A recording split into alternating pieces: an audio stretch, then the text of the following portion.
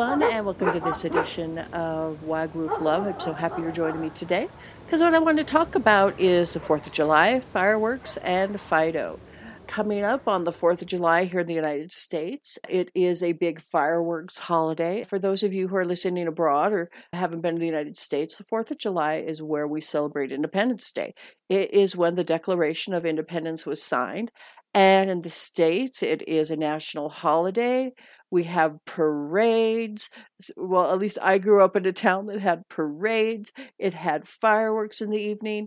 And if the 4th of July fell on a weekend, which it did from time to time when I was growing up, we had fireworks up on the hill Friday night and Saturday night, or Saturday night and Sunday night if the 4th of July fell on a Sunday, like it is going to this year here in the States. And I know our dogs love us and we love our dogs. They give us, they give us companionship. They give us love. They sometimes protect us from threats real or unknown.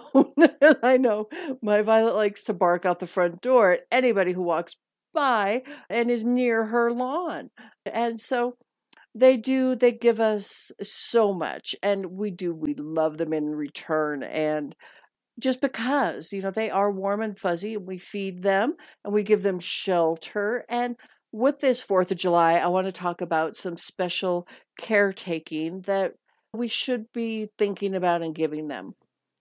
Now, I do think that if you can't board them or give them doggy daycare for the 4th of July, it's probably best to think about what you can do, because the noise and those unpredictability of the fireworks, and the fireworks start with firecrackers and different popping sounds leading up to the vibrant, beautiful fireworks that explode in the sky at night. There is those noises and there is that smell that it can trigger dogs because they may perceive them as a threat. And what gets triggered in them is their fight or flight response, and they may want to bark at those noises. They also may want to run away and hide.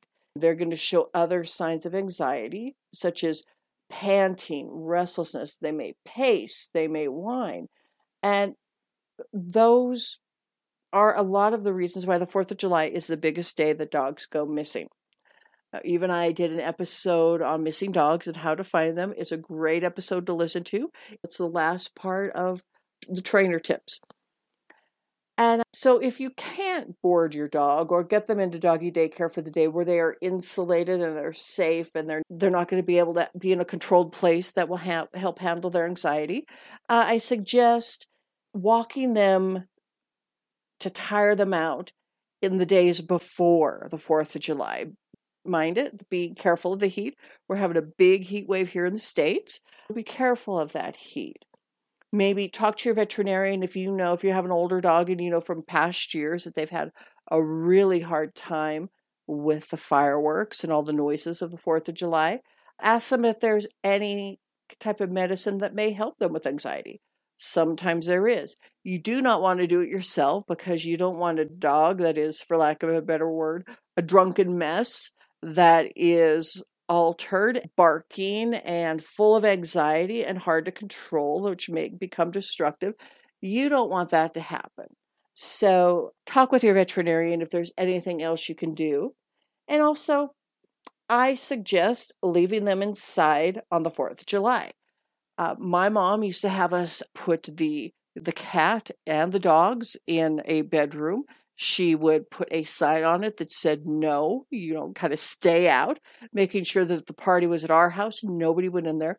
Nobody went in to bother the dogs. That there was a fan running. There might have been the radio running, and the windows were closed so that the sounds couldn't get in. Now, you don't want to make the TV too loud if you live in a quiet household. Like right now, I live in a quiet household.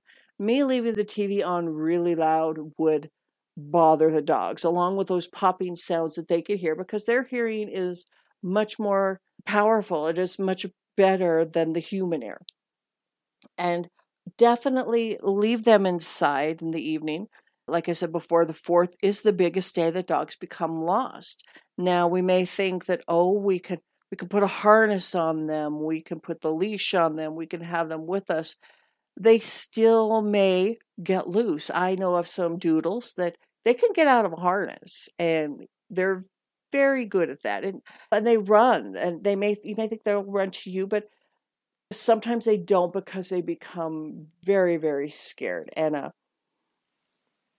you may think that you want to get them used to the sounds of the 4th of July. And, that can be possible, but at this point, if your dog isn't used to the sounds of the 4th of July, they're afraid of thunderstorms, it would be good you to work with a professional trainer or a behaviorist to help get them used to the noises for the next fireworks holiday or the next thunderstorm. We're in thunderstorm season 2. You can also get some tapes on Amazon that you can work with them.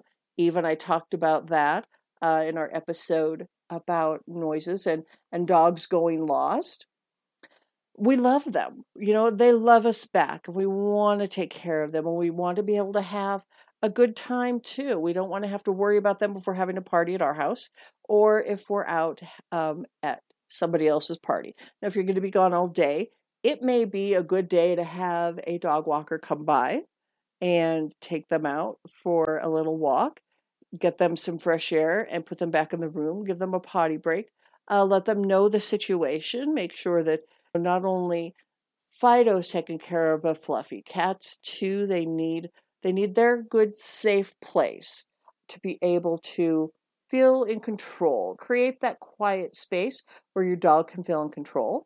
Close the windows and curtains to muffle the sound of the fireworks, and also closing the curtains keeps those flashes from the dog seeing and hearing. It keeps them from being as scared. So this is the 4th of July. It's a fun holiday. I want you to enjoy yourself.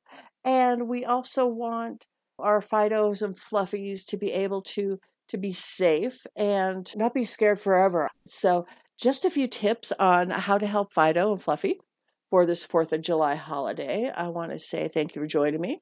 And definitely subscribe wherever you listen to the podcast. That way you'll be sure to get notified when I release a new episode.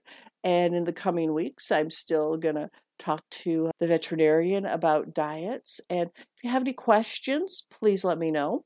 If you have any questions for Eve or trainer tips, anything specific you want to talk about, then definitely, write me in. There is a comment form on the Wag Woof Love website that you can put your question in and send it to us. I love to have them. In July, Eve and I are going to talk about aggressive dogs. If you're attacked by a dog, that happened to me recently, and it was a little scary. And as a dog walker, I've experienced, unfortunately, being attacked by dogs and dog fights. We need to know how to act in those situations, and that's what Eve and I are going to talk about for July. I can't wait. She's an expert trainer. She adds a lot to the show. I'm so happy always to have her. All right, now have a wonderful, safe 4th of July, and ta-ta for now.